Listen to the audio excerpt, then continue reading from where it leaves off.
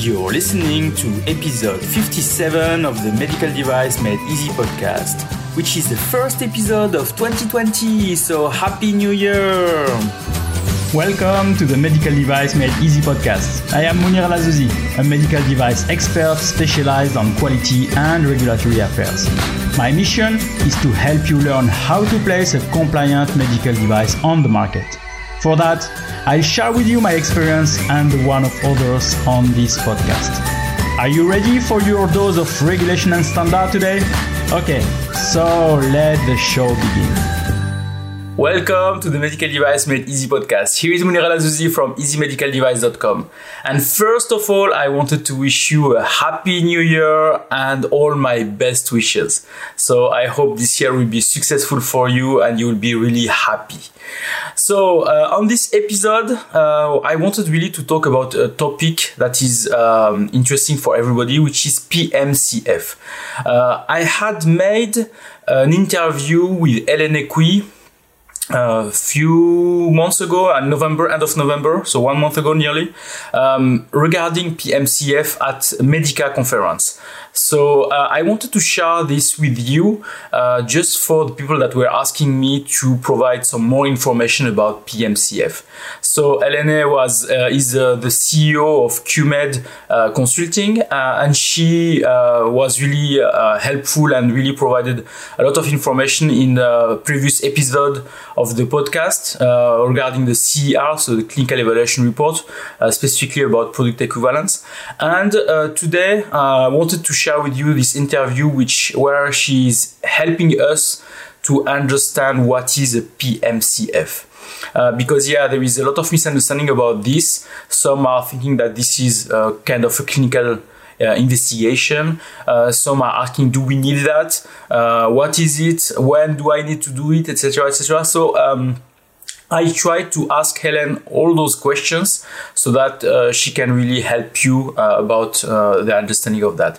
I wanted also to thank you very much for all the people that were subscribing to this podcast, to all the people that are following me. I'm really, really proud of that because really we grow the community and it's now a big one. And I wanted really to ask you to continue, please, to support me, to continue to subscribe, to continue to provide some reviews of the podcast. It's really helping me a lot and helping me to share that with everybody.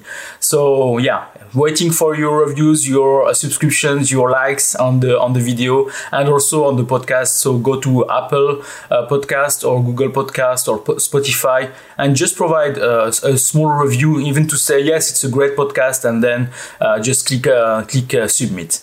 Okay, so thank you for that. Okay, now let's listen to this episode with Hélène Equi, and then I'll come back later. Hello everyone, I'm here with Hélène Equi. We had Hélène on my podcast. We talked about product equivalence, I think for a CER specifically. So I think it was really a great information that she provided.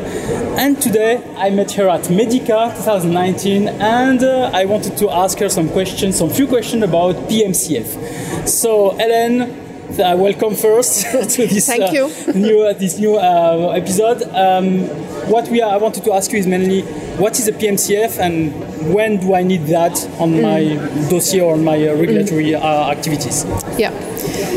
Basically, PMCF is part of your PMS, so your post-market surveillance, and PMCF is post-market clinical follow-up. So when you have your PMS, you need to be aware about how to follow your product when it's at the market.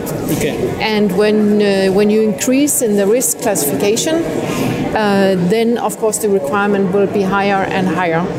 And there are, especially for class 3 and implants, there is a requirement to follow it closely in patients, the safety and performance continuously at the market. So when I'm building my post-marketing surveillance, I should already think about the PMCF. Yes. And I think I should create a PMCF plan then that should be included inside. Yes. Your PMCF plan is a specific part of your clinical evaluation, which is part of your technical documentation. investigation. Okay. And there are specific requirements which are very nicely lined out in the MDR.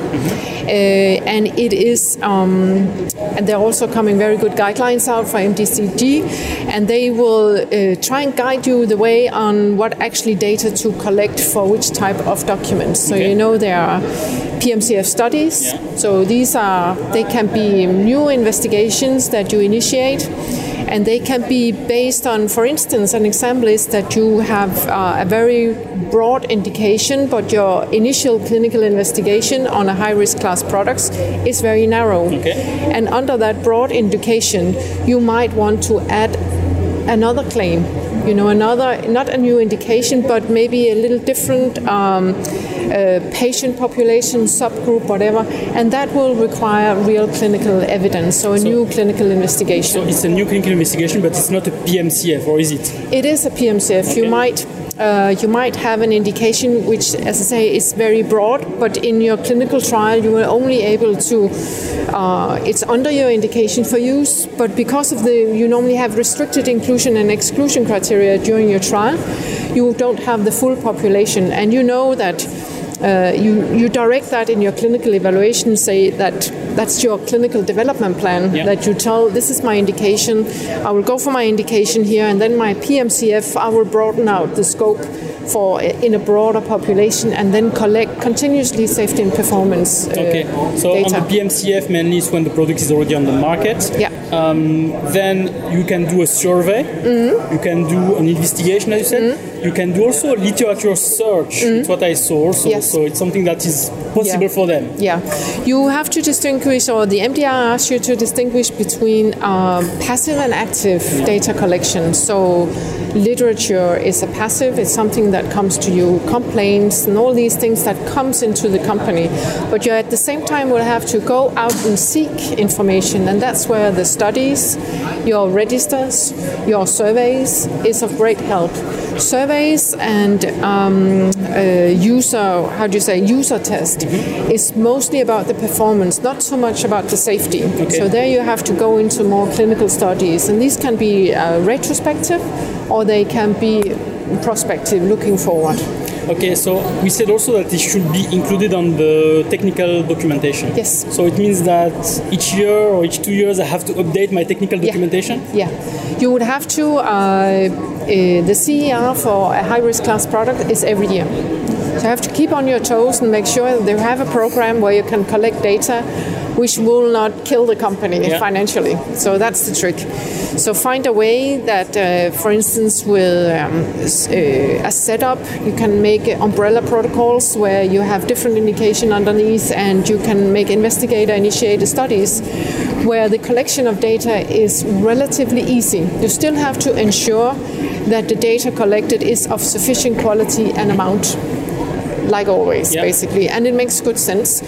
And of course, if I think the trick is only to collect what you need. There is a tendency, which I see, is that you would like to collect everything. Now I started this up and I want to collect everything. It's better to do what is my objective and go strictly after that, and then maybe next time, because you will have to do this continuously. So, prioritize, do your gap assessment on your clinical evidence, and then figure out priority-wise which one is most important for my money and my approval and all these things for the company.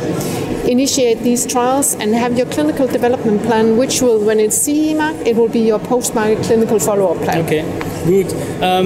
So now there is also a case that people are thinking about, or thinking mostly is mainly, maybe I don't need a PMCF. I don't need that. And it says on the regulation that you can still have justification for not putting in place a PMCF. Does it mean that you will not have on your technical documentation a PMCF plan, but a non-PMCF justification? Is it that? That's the way. And I think for low-risk class products, there might be cases where that can happen. Yeah. But do you see, for example, what are really the triggers to say, I don't need that? I don't see that many triggers. This is the issue. It's the fact that there will be some manufacturers who say, no, I don't need that. But what exactly they should think about, say, to have really a great justification to say I don't need that, because I think there is a lot of notified body that will receive those messages. I have a justification for not putting in place a PMCF. I think they will take the MedDev and they will just look at all the triggers to initiate a PMCF and say, no, I'm not innovative.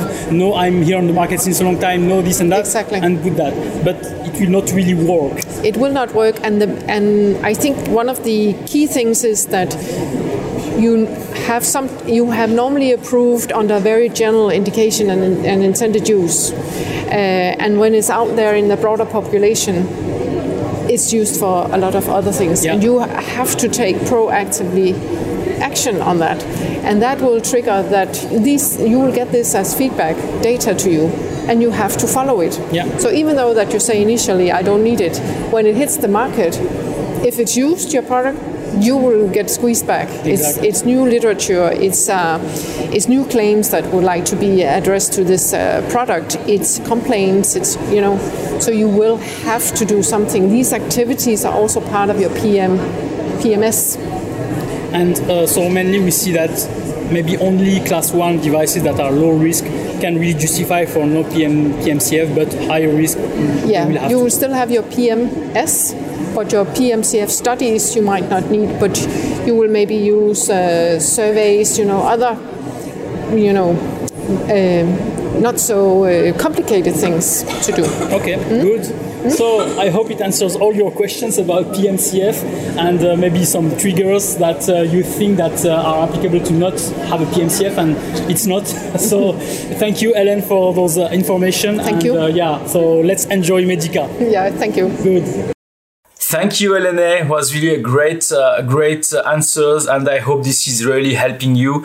One thing to add, I know that also the European Commission was planning to release a PMCF template. Apparently, it's delayed, but I'll try to create one for you and to provide that on my website, just for your information. So what exactly is needed with the PMCF? There is some differences related to the PMCF under the MedDev guidance and what is required under the MDR. So there is a bit more information that are required. Don't make a mistake to just use the previous template maybe you had with the MedDev, and look specifically on the, can't remember which annex it was, 12 or 13, I can't remember, 13, 14, I can't remember, one of those, the last annex after the annex 11, there is a section regarding PMCF, and it tells you specifically what should be on the PMCF. So, but I will try, as I've said, to provide you a template as soon as possible. I hope I can do that quickly, but okay, so don't forget to please subscribe to this podcast. Don't forget also to share this episode with all the people that you think would benefit of it. So as I've said, I'm not here to just spam people. I'm here really to provide as much value as possible for you. So if you think that somebody else is needing this information, please share that with this person. And as I've said, please don't forget to provide a review of the podcast. It's really helping me a lot. Okay, so thank you for your help. Thank you for listening to this episode, and I wish you a nice day.